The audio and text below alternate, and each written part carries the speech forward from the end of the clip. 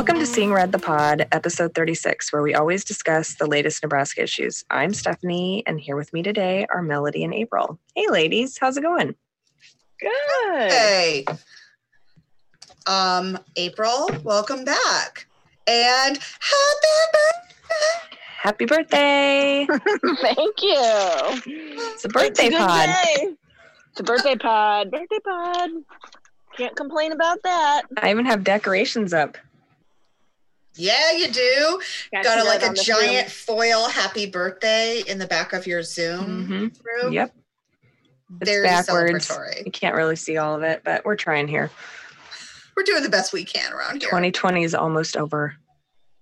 Hallelujah. Yeah. I'm slightly concerned that 2020 wasn't always the problem, but we'll find out soon enough.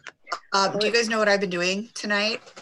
I have been, we haven't put out anything about this. I think like on Patreon, I sent an email telling people, but tonight I've been stuffing envelopes for our winter solstice Seeing Red Nebraska ornament. Ooh. And they're going in the mail. They're going to our patrons at the $10 subscriber and up. Nice. Ooh. Custom And ornaments. patrons, I won't tell you what they are. Did you tell them what they are? They're these really amazing. Don't. I think it should be a surprise. Well, they're handmade ornaments from a local maker in Lincoln. Obviously, radical feminist maker, of course. And she made them for our patrons. So pretty cool. They're awesome. Yeah. And also, like, Make It Take It is the name of her business. And she does really cool crafts that you can, like, kits and things you can do where you don't have to be very crafty. They just send you all the supplies. And if you want to sew a monster or paint something or whatever, they have all the supplies at the go. So it's a pretty cool little shop. Mm-hmm. So thank you, patrons. This year would be nothing without you. No doubt. It's like keeping us going. Like not even just like the money to keep us going, but just like people are listening. People like us. People care. And I think we saw this, 2020 was really the year when you could see the work of the last 4 years, all the resistance work that had been happening. You could really see it come to fruition this year. And I think in 2021, it's going to be the year we really see some big movement because that infrastructure is there and our supporters are part of that. We're part of the infrastructure and we're really proud to be a part of it. And so, we're going to be going strong, and Democrat in office at the presidential level or not, we're still going to be focused on ruining the day of Pete Ricketts every chance we get because this is Nebraska and we have to care about Nebraska because nobody else does if we don't, the people who live here. And he's term limited. We're going to have another governor. It cannot be another billionaire jerk off. I mean, literally, the billionaire that has put his hat in the race made his money from jerking off bulls. So. She said bulls, by the way. So BULLS, cow males. But like for real, that is how he made his money. No, what I also want to say is that he actually ran before, but he pulled out of the race. Oh, he aborted. I've been waiting a month to use that joke. A month. Oh my goodness. Oh my God, I'm actually crying. April. Your birthday looks good on you, girl. It looks good on you. Thank you. I might have finished a bottle of wine. Of course. Yeah, I mean, it was already started, but I finished it. So let's talk about how everybody... I didn't drink the whole thing. I'm just saying. Just half. Let's talk about how everybody's doing. Clearly, I'm doing great. I have to tell you guys a funny story. So, as you all know, I've been quarantining. I'm almost done. Like 2 more days. Oh my God. It's been forever. And my sleep schedule is all out of whack. And so I'm trying to get back on track this week, like getting the alarm back set and stuff, but like I can't fall asleep until midnight or later at night. It's just awful. And so a couple nights ago, I discovered that if I turned on like an NPR podcast while I was laying there, my brain would go, oh, this is important. But actually my body would go and go to sleep. And it was perfect. Well, last night I couldn't find I did an NPR one, but it was too short and I didn't fall asleep. And I was like, dang it. So I was like, I haven't listened to their last week's episode with Bear Alexander. I'll listen to that. Thinking I will just fall asleep because it's a podcast. But no, I did not fall asleep because turns out you don't fall asleep when you're listening to your friends. And second, you don't fall asleep when it's good. Therefore, I did not fall asleep. And instead, I heard your wonderful podcast, and I know it was my own fault that I missed it, that I'm a little sad because you talked all about reading and education, which is kind of my bag. Mm-hmm. That's totally your bag. And, if people don't remember, we have a whole book list of books that we love on our website at seeingrednebraska.com on the Fight Back tab. And including like the big children's books for holiday gifts. Most of the book recommendations are from April. Well, I don't know about that. Maybe the children's ones. Well, yes, definitely the entire children's list is from April. I did make a joke that list is to indoctrinate your children in all the best ways. Mm-hmm. So the caring I about highly recommend it. Justice for all. Yeah, oh my gosh. And basic human rights. Bear Alexander was just incredible. I felt like I was listening to somebody from like an old archived video from like organizers in the 70s and the 60s. Like he's so lyrical and he's so deeply rooted in philosophies and books and mentors. And he just talked so much about pulling in wisdom from all the sources he could find it and all the different places that he has found stuff that was useful in his own path, and then walking your own path. And he was so inspirational. Everyone should listen if you missed it. I like what he said. We need to disrupt his corruption. It's on a note card on my desk. It's a good quote. It is. Totally support it. What have you been up to, Stephanie? Other than missing me. I have been deeply missing you. I did something yesterday. I made a list of things that I was afraid of, and one of them was donating blood. I don't know what it is. I've always been a little leery of needles, and my oldest has like a vaso dilation response where she will just pass out. And so I'm like, what if that happens to me? Anyway, Saturday morning, I went and donated blood for the first time ever, and it was super simple, and it didn't hurt at all. You know what actually hurt? Then when they poke your finger to check your hemoglobin, that's what hurts. I'm like, can't you do some other part of my body than my poor little finger? Anyway, super easy, and I'm so proud of myself. And I'm going to start donating blood like every 10 weeks. So, and they desperately need blood donors, as it would turn out, when we've got record numbers of people in hospitals. Strange. So get out and donate some blood, folks. That's what I did. Yeah. And ate some local food. And I went and bought a bunch of Christmas presents from a local bookshop this morning. So. Well, which local bookshop? I went to the Bookworm in Omaha. That's a good nice. Where's that one? Is that one on off Pacific? 84th and Pacific? Yeah. Give or take? Yes. Nice. I'm not very good with Omaha, no but idea. It sounds close. Maybe it's closer to like Center, whatever street's the next big street from Pacific. Well, like there's a Hy-Vee and a Walgreens there. Everyone has Google on their phone. They'll figure it out. Yeah. Anyway, the Bookworm, Omaha, it's fantastic. And they're so nice. And I was able to get presents for like 12 kids in our lives. So easy peasy. I love giving books. Me too. Melody, what have you been doing? We put up our Christmas tree. We went with the silver tree this year. We did not get a real one. And oh my gosh, I thought Marigold would be the problem, the crazy dog.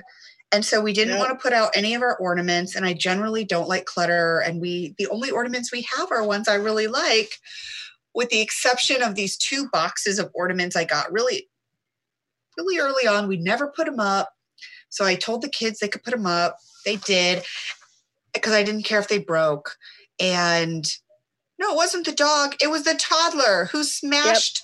And I didn't think they were smashable. I thought they were plastic. But I think they were like plasticky, like they were somewhere between glass-like and plastic-like, and he just smashed them. So I don't know what we're going to do. And of course, the dog, she can jump as high as the goddamn tree. So what are you supposed to do with that? She's a kangaroo. Gosh.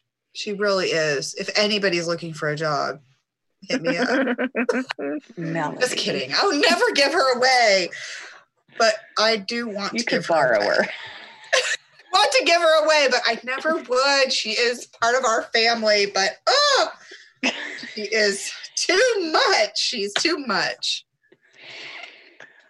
Okay, so today we have a special guest. Who? Tonight, we're taking Melody out of her usual role of interviewer and making her an interviewee. She's not only the co-host on this pod every week, but she's also one of the founders and current executive director of Nebraskans Against Gun Violence. We're so excited to have you in this capacity, Melody. How's it going? Well, I feel awkward and very uncomfortable. Liar. You're very good at this. You're very good at everything. It's true. You live on thrones of lies, but I'll take it. Well, Melody, the reason we wanted to have you on the pod is because we know you've worked on a really long, all-encompassing project, a report on gun violence in Nebraska, which is a topic near and dear to our hearts. And we would like to have you tell us a little bit about why that work was started and how that process went. Okay, so we just published, and for full transparency, you are both on the board of Nebraskans Against Gun Violence, so we're really all in this together. We're all in this together. But I really did spearhead the report, and I'm so excited about this. I just want to say there is nothing like this anywhere else in the country, what we have pulled together here in Nebraska. And we wanted to do this work because a couple things happened around the same time. One, in Lincoln, we were part of a municipal task force in Lincoln and found that it was more politicized than it needed to be when thinking about gun violence at the data level and thinking about it as a public health issue, which of course we know. We have a gun violence epidemic in this country. We know that we have people are dying unnecessarily, and there are proven policy measures to curb the violence. We know all of that is true. What's really we found difficult when we were on the municipal task force was having those conversations that how do we just wrestle with the data? How do we pull in the right data? And then when it was time to write that report, it was a struggle because there were, people wanted to put things in there like, of course, we respect the Second Amendment. Well, no, we're not putting that in a report about data. That is an opinion that is about feelings. That's not a fact. And not everybody respects the Second Amendment, right? But you don't have to write a report about data. So the other thing that happened around the same time was this Safe Tennessee, which is a state group in Tennessee. They put together a state report, and they kind of just took a lot of national reports and put them into a report and kind of highlighted where Tennessee was. And it was so cool. And I'd never seen anything like that come from a state group before. Usually only national groups publish big data. So we kind of took those two things and together. And what we took away that was so great about the Lincoln work was the breadth of data that exists. There's so much, and nobody really ever sits down and puts it all together. So we thought, well, let's look at all the data around the country and do that. So we did, and we used a bunch of different federal databases. We used state databases, and we just dumped everything into a report. So if you want to know in the state of Nebraska, you want to get a good 360 look at firearms and their role in Nebraska in a data level, right? We pulled it all together for you. So if you want to know, yeah. So you're saying you started out with a problem. You were working on a safe storage task force. Mm-hmm. There was data you couldn't find. And so even though maybe the task force didn't move forward, you decided, let's build the data report that we need, that we wish we had. Right. That's what we incredible. did. That's what your local dollars with local organizations do. That, like, NAGV paid our executive director to get this program off the ground. Mm-hmm. And Melody put in lots of hours, and she hired interns who are interested in public health. And oh my gosh, I have to tell you about our interns. We had 3 interns. One was from University of Public Health in Indiana, Bloomington. And then the other one was from the University of Washington, I think, in their public health program. Maybe it was Oregon. She was in California because of the pandemic, but I can't remember where she lives when she's in school. And then we just did a big national net, and we had people apply from all around the country. And we were able, and then we had a gal from Omaha who had just graduated with her master's from UNO in criminal justice. And she had a focus on public health. And public policy. So I put together an internship for these 3 interns, and we were able to get a state senator to come talk to them. We had the head of the doctor he's a doctor from Bryan Hospital, and he's the head of all of the suicide work being done in Nebraska, and has really been the catalyst for the entire region on suicide reduction work. We brought in national leaders, GVpedia, which is a database of all of the peer-reviewed research around firearms. It was so cool for me to be a part of it, because I felt like I didn't really have a good reason to have long, intimate conversations with some of these people. But when I was like, oh, let's come in, I'd like you to talk to the interns. We studied redlining. We looked at Omaha. It was awesome. I think it was a really good experience for them.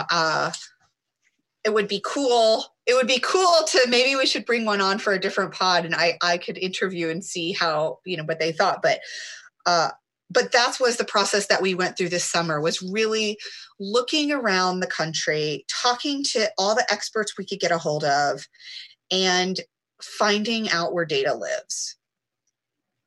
So that's what we did with the interns this summer. So tell us, we have the report available. We can link it in the show notes even. But tell us, what are like the 5 big takeaways? And I'll help keep track of the number. Okay. Because we could talk forever. But what are 5 big takeaways of the report, and what you and the team learned from this data? So number 1. Number 1. The number 1 method, number 1 most lethal method in Nebraska for suicide are firearms. That's the number 1 method. If someone dies by suicide, over half the time they have used a firearm to end their life.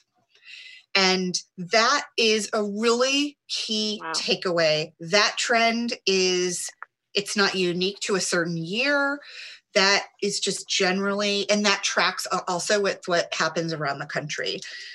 that's an important takeaway for people to really sit with and wrestle with, because when we think about suicide reduction messaging that we're getting in Nebraska, it almost never includes references about firearms. Yeah. So how can we really reduce suicide numbers if we're not talking about the elephant in the room, which is the gun? It is the gun. And if people don't have guns, they may try other methods, but other methods often give you a second chance. Yeah, they're less lethal. They're less lethal. And so, we're hoping that when people really take a look and they sit with this data, one of the takeaways that people internalize is this need to talk about locking up guns and getting guns away from people who are going through a tough time. Mm-hmm. And there's all kinds of ways to do that. One of the simplest ways, and I think this messaging really, especially in the veteran community, this messaging it needs to be stronger, is when you know that somebody's going through a tough time, can you hold on to their guns for them? If you have guns yourself, you have a gun safe, can you just hold their guns for a while? Just tell them like, hey man, I really love you and I'm really worried about you and I would like to hold your guns for a month. Will you please let me do that? Like, you might save someone's life. Yeah. If you don't have a gun safe, you definitely know somebody that does. Try to figure it out. Can I add something? Yeah. In my work, some of the things we've learned about suicide reduction is that sometimes people are afraid to directly ask, are you thinking of killing yourself? Because they're afraid that they're going to plant that seed. And like by saying it, they're going to give someone the idea. But research has shown that that is not true. That's not how it works.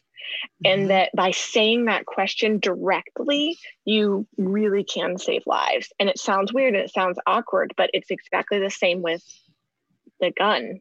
You've got to ask. So that's number one. What's your number two takeaway? The number two takeaway is that thinking about the mortality overall of firearms, it is mostly white men, by a large number. It is mostly white men. And then the second biggest number are Black men. And this is a little bit wonky, so just bear with me. But like, for white mortality by firearm, it's a little bit higher than the percentage of them in the population, right? It's mostly white people, and most of the gun deaths are white people. So this makes sense, but the number's a little higher than white people represent. And then in the Black community, we have not very many Black people in Nebraska, right? Like, it's a very heavy majority white state. But the percentage of gun deaths that they represent is 4 times higher than their population. They're dying at 4 times the rate of what they represent in the population. So it is quite the crisis. And then when it comes to Indigenous communities, Latino communities, there's the numbers are really small for gun deaths in those communities. Was there any indication on why that might be in Nebraska? I don't know. I was really surprised about that. I thought it would be a little more even-handed in the numbers, but really, I mean, the suicide by firearm was basically just non-existent, and the homicide, death by homicide with firearm, those numbers are really low in those other ethnic sectors. Wow. So we've got suicide as a big issue. We've got racial disparity in gun deaths as a really big issue. What's the number 3? So I would say the number 3 is, we looked at an 11-year period for most of the like big data numbers, because the CDC goes back, it starts at 2018. And so we looked at from 2008 to 2018, and we lost 917 children in 11 years from guns. Wow. That's almost 1,000 kids, and it is all entirely preventable. It is always an adult's fault if a child is killed with a gun. Even if the child and explain that. Why? Can you repeat that? Yeah, it is always an adult's fault if a child dies by firearm, right? Always. Because children cannot access guns unless adults leave them out for them to access. And I mean, that's the main point, right? Like, if guns were not accessible to children, they would not access them. If an adult doesn't, so whether or not a child shoots themselves, whether or not they are shot by another child, or whether or not they are shot by an adult, it is always an adult's fault. Because they can't legally own it or get a hold of it unless someone's negligent. That's exactly right. So that is almost 1,000 children. Wow. My high school had 1,500 kids in it. So that's like 2/3 of my high school when I was in high school, just gone. That's bigger than a lot of towns in Nebraska. Yeah, it's bigger than a lot of high schools in Nebraska. Right. It is bigger than a lot of high schools in Nebraska. So, so we do have a problem. And I just think that's something that we don't talk about, but it really is a problem. We don't need to lose that many kids. All right. So number 4. So number 4, this was a little bit interesting. So there are, if you sell guns as a business, that is called, you have to have a federal firearm license. And there's some data tracking that kind of goes along with that. What we looked back and about as far as we could go, and we could get good data from 2019 to 2012. So 8 years. Okay. And the FFLs, so all of the businesses that have a license to sell guns, they lost 865 guns in 8 years. Can I also point out that over the weekend, 2 gun stores were robbed in, was it Bellevue? Yeah. So that will show up in, right.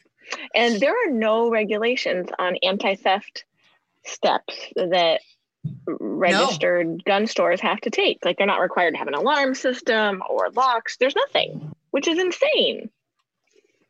Yeah, there are not.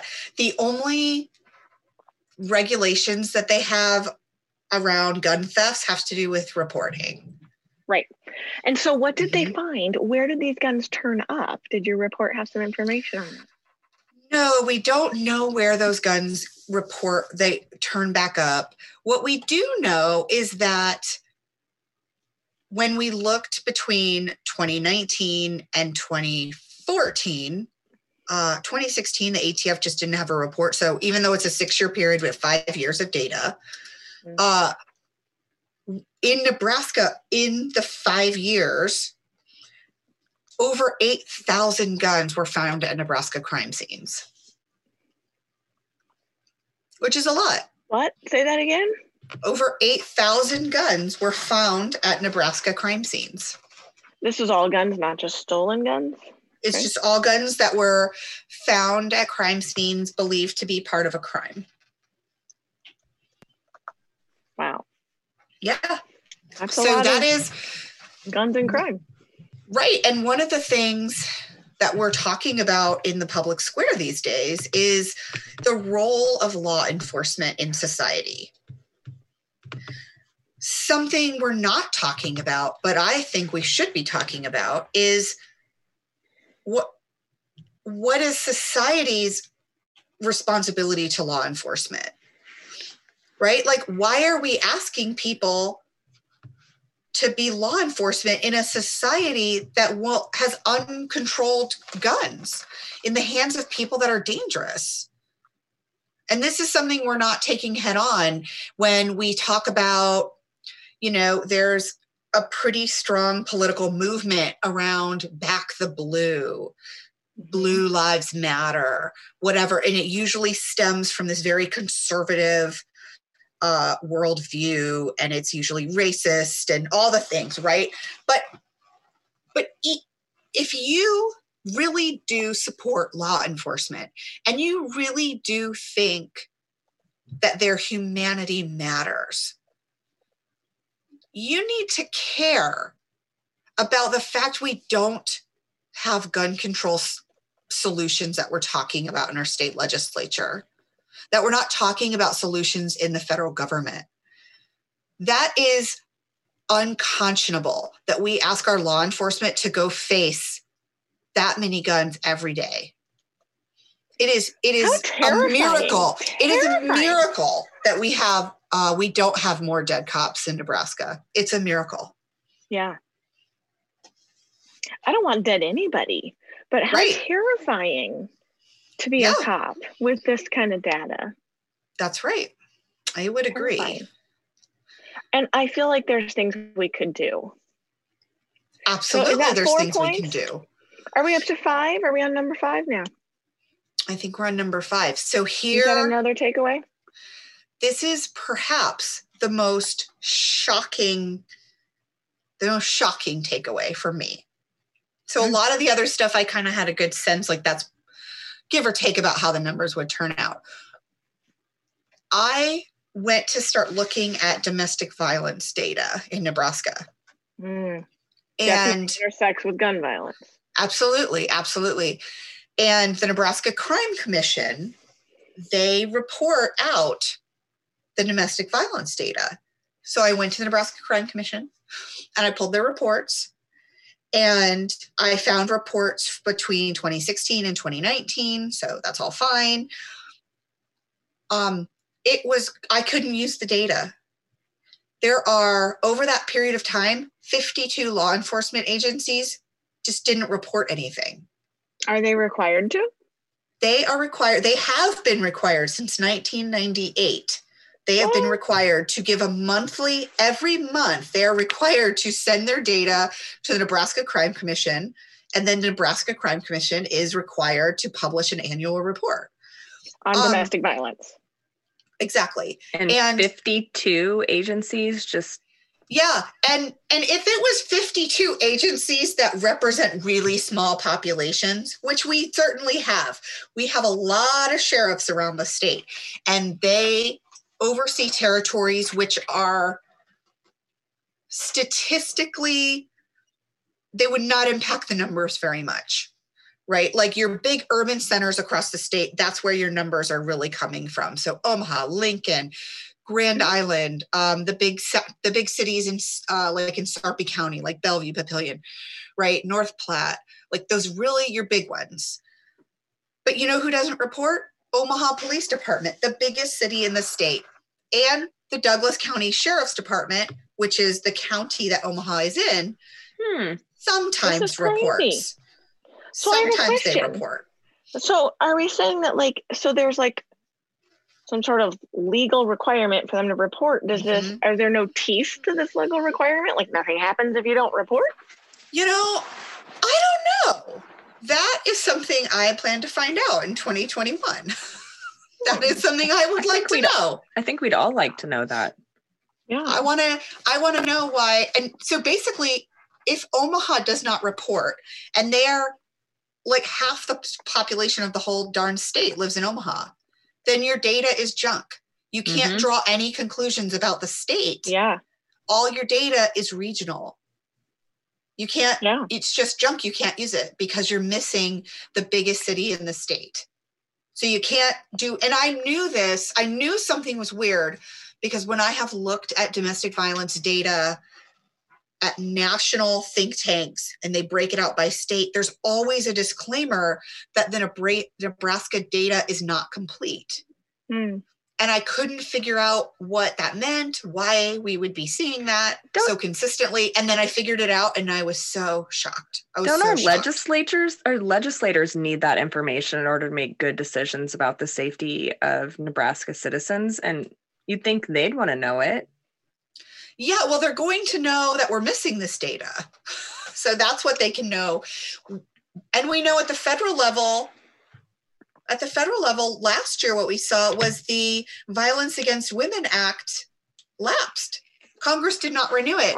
So I think we're seeing a trend, and we're seeing it in Nebraska as well, that violence against women is not a political priority. That is just my opinion on that. But based on what I saw at the federal level, when they let the Violence Against Women Act expire, and then when I look at Nebraska data and I see that our law enforcement, 52 agencies decided not to report domestic violence incidents. They just chose not to? What? Which is really ridiculous, because especially when it comes to guns, we know we don't have to have specific state data to know and extrapolate from other states that guns are frequently, if not almost always, used in domestic violence situations to, if not kill or hurt, to at least intimidate and scare women into not leaving, into not reporting, into keeping their children. And this is just completely unacceptable. I also find it weird, if you think about it, that law enforcement agencies are predominantly ran and staffed by men, and domestic violence, especially involving guns, is predominantly executed by men against women. And I think it's pretty gross. It's gross. Absolutely, it's gross. Okay, Melody, I have an important question. Okay. How can our state lawmakers use this report to create legislation that can help Nebraskans going forward? So the first thing Nebraska lawmakers can do, their first takeaway from the report, is a very clear understanding that responsible, and I'm going to put this in quotes, gun owners break the law. Okay. Yes. So this idea that we don't need to do anything and we only need to go after criminals, right? Like that is not going to lower our gun deaths in Nebraska. When we think about lowering gun deaths in Nebraska, there are two buckets that those gun deaths by and large fall into. If you want to see lower death numbers, you need to study the Black homicide problem. And actually in Omaha, there's so much great municipal work. They have halved the numbers in the last couple of years. And it's been about a 3-year trend that the numbers have been cut in half.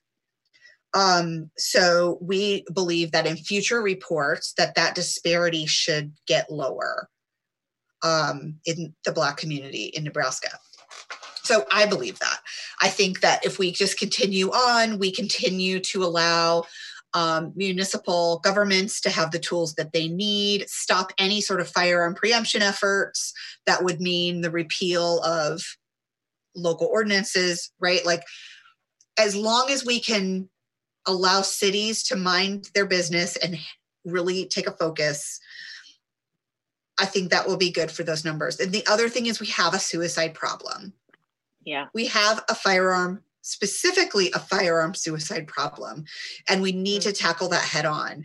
And so we need bills like, Senator Moorfield had brought a protection order. Yeah, he brought a protection order bill that would allow law enforcement to have tools to temporarily disarm people in crisis. Maybe there are nitty-gritty pieces of that bill that you might not like. Then you need to come to the table and help be a part of the solution making process, because we have a firearm suicide problem. It is something we can do. There are all kinds of creative ideas out there that I probably have not even thought of. One thing I learned in the Lincoln Task Force is there is a that lets people store their guns there, no questions asked, for a temporary period of time. Right? Like, what if the gun industry would stand up and say, hey, we care about firearm suicide. We have solutions at the table. We cannot have a conversation where it is, we do nothing because freedom, and anyone who wants to do something hates our freedom. Mm-hmm. Because actually it's white men in their 20s and their 50s that are dying needlessly. They're not being given a second chance when they deserve a second chance.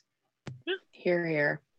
And my interest in protecting people wouldn't be to get rid of your freedom. It would be because I don't love freedom. It's because I love you. I love my uncle. I love my grandfather. I love my 17-year-old nephew. All of these things, all of these people. And even if and not just mine, but yours. Even if I don't love them, even if I hate them, don't deserve to die. Even if I hate your uncle, Yeah. I think about it too from a feminist lens. You know who has to clean up after men die in the family? Women.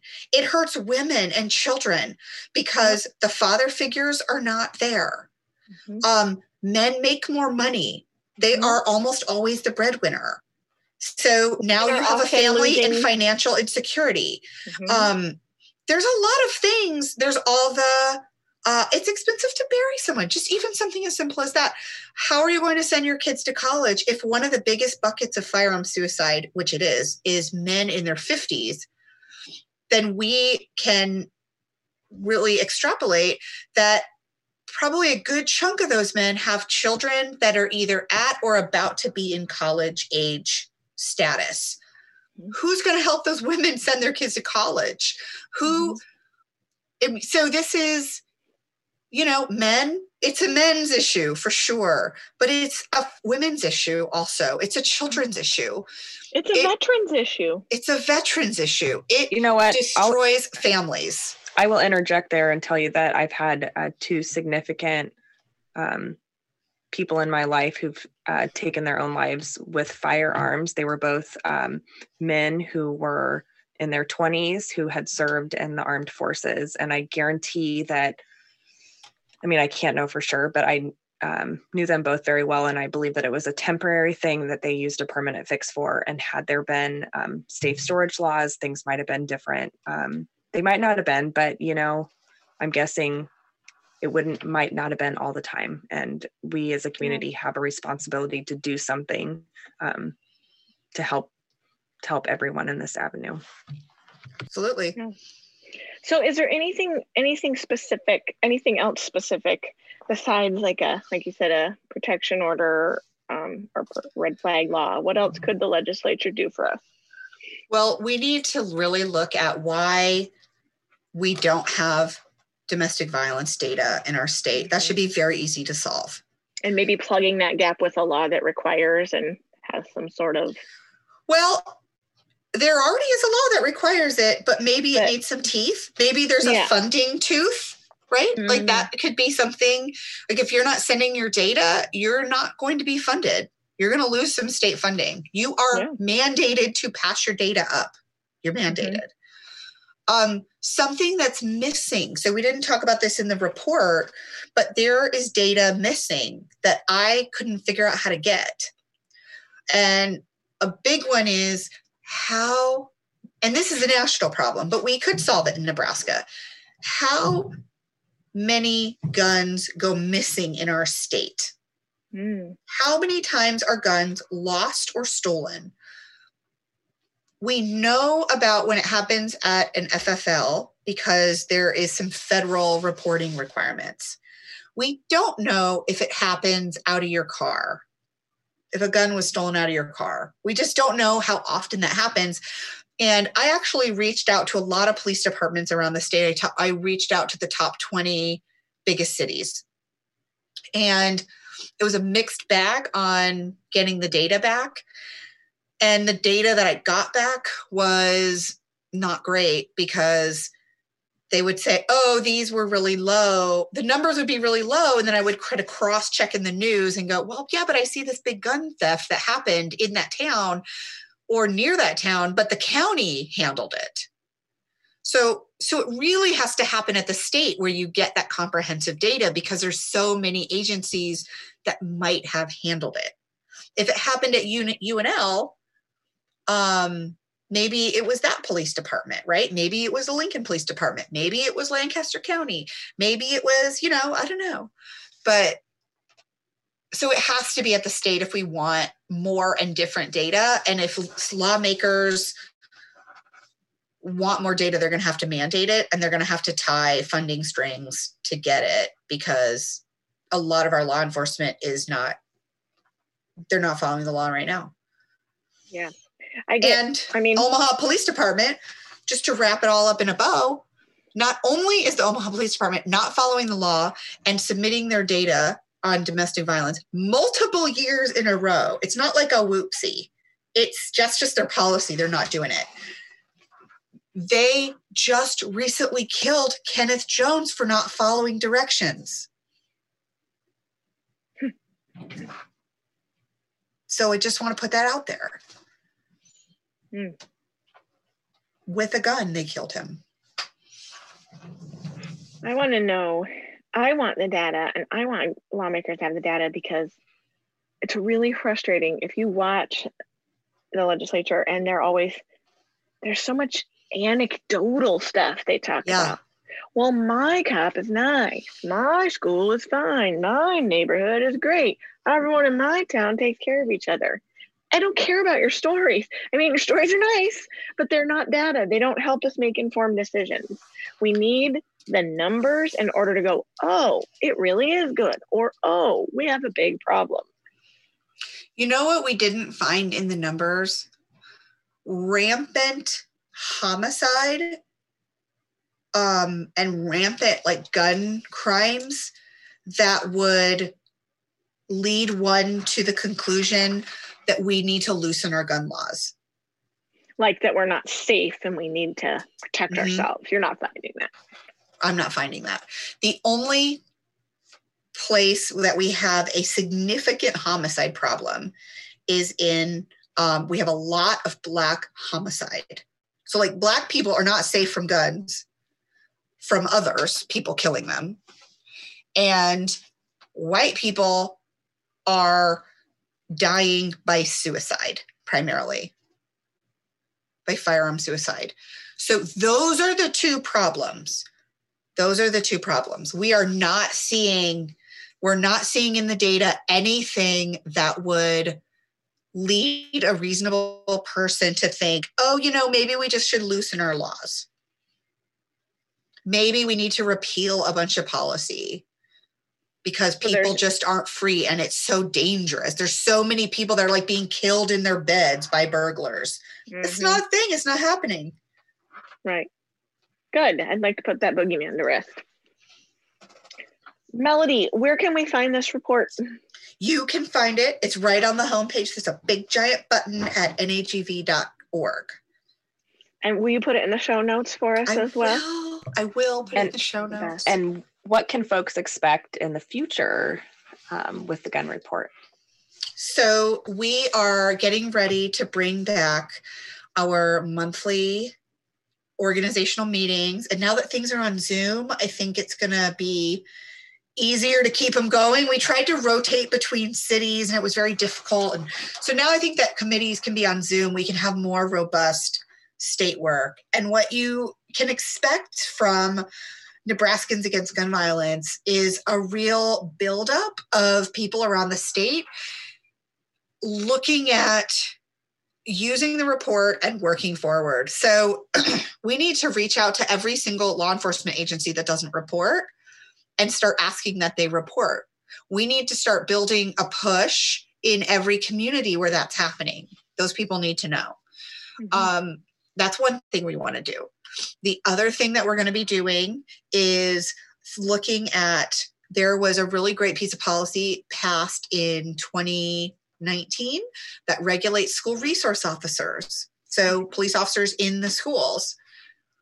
Every school district around the country is supposed to file a plan with the state of how they will regulate their school resource officer program. Or they can use the default plan that exists that the state has. Based on what we see with domestic violence data, it is not, I do not believe that this is probably happening statewide. And so that will be our other big initiative to make sure that policy that we championed, which is the regulation of school resource officers. Ultimately, we'd like to see them out of the schools, but if they're in the schools, then of course they need to be regulated and have some sort of accountability structure. So those are the two pushes. We want to see all that DV data, and we want to protect what we have. We don't want to loosen any kind of policies. And then we want to make sure that school resource officers are held accountable and that our children are safe at schools all across the state. And so that's the 3 prongs that we'll be focusing on. And people should sign up. If you sign up on our website, there's buttons all over the darn thing to sign up. Put your email in any one of them and you'll end up on the email list. And we expect that meetings will kick back on in January, and you can be part of any of those initiatives.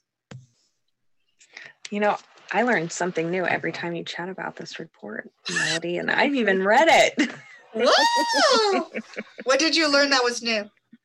I did not realize how many agencies were not reporting, and I did not realize that there was a mandate that they should. So, I mean, I knew I'd focus mostly on the fact that Omaha wasn't reporting, and I have a general disdain for Omaha.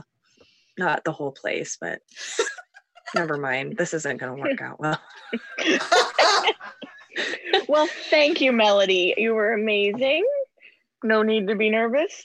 You're a great interviewee. Always. Oh, thanks. Your work as executive director is important, and we're glad you're here in Nebraska. Yes, so grateful. Now, you can get off Zoom, and Stephanie and I will talk crap about you. Bye. Mm-hmm. Excellent. Goodbye.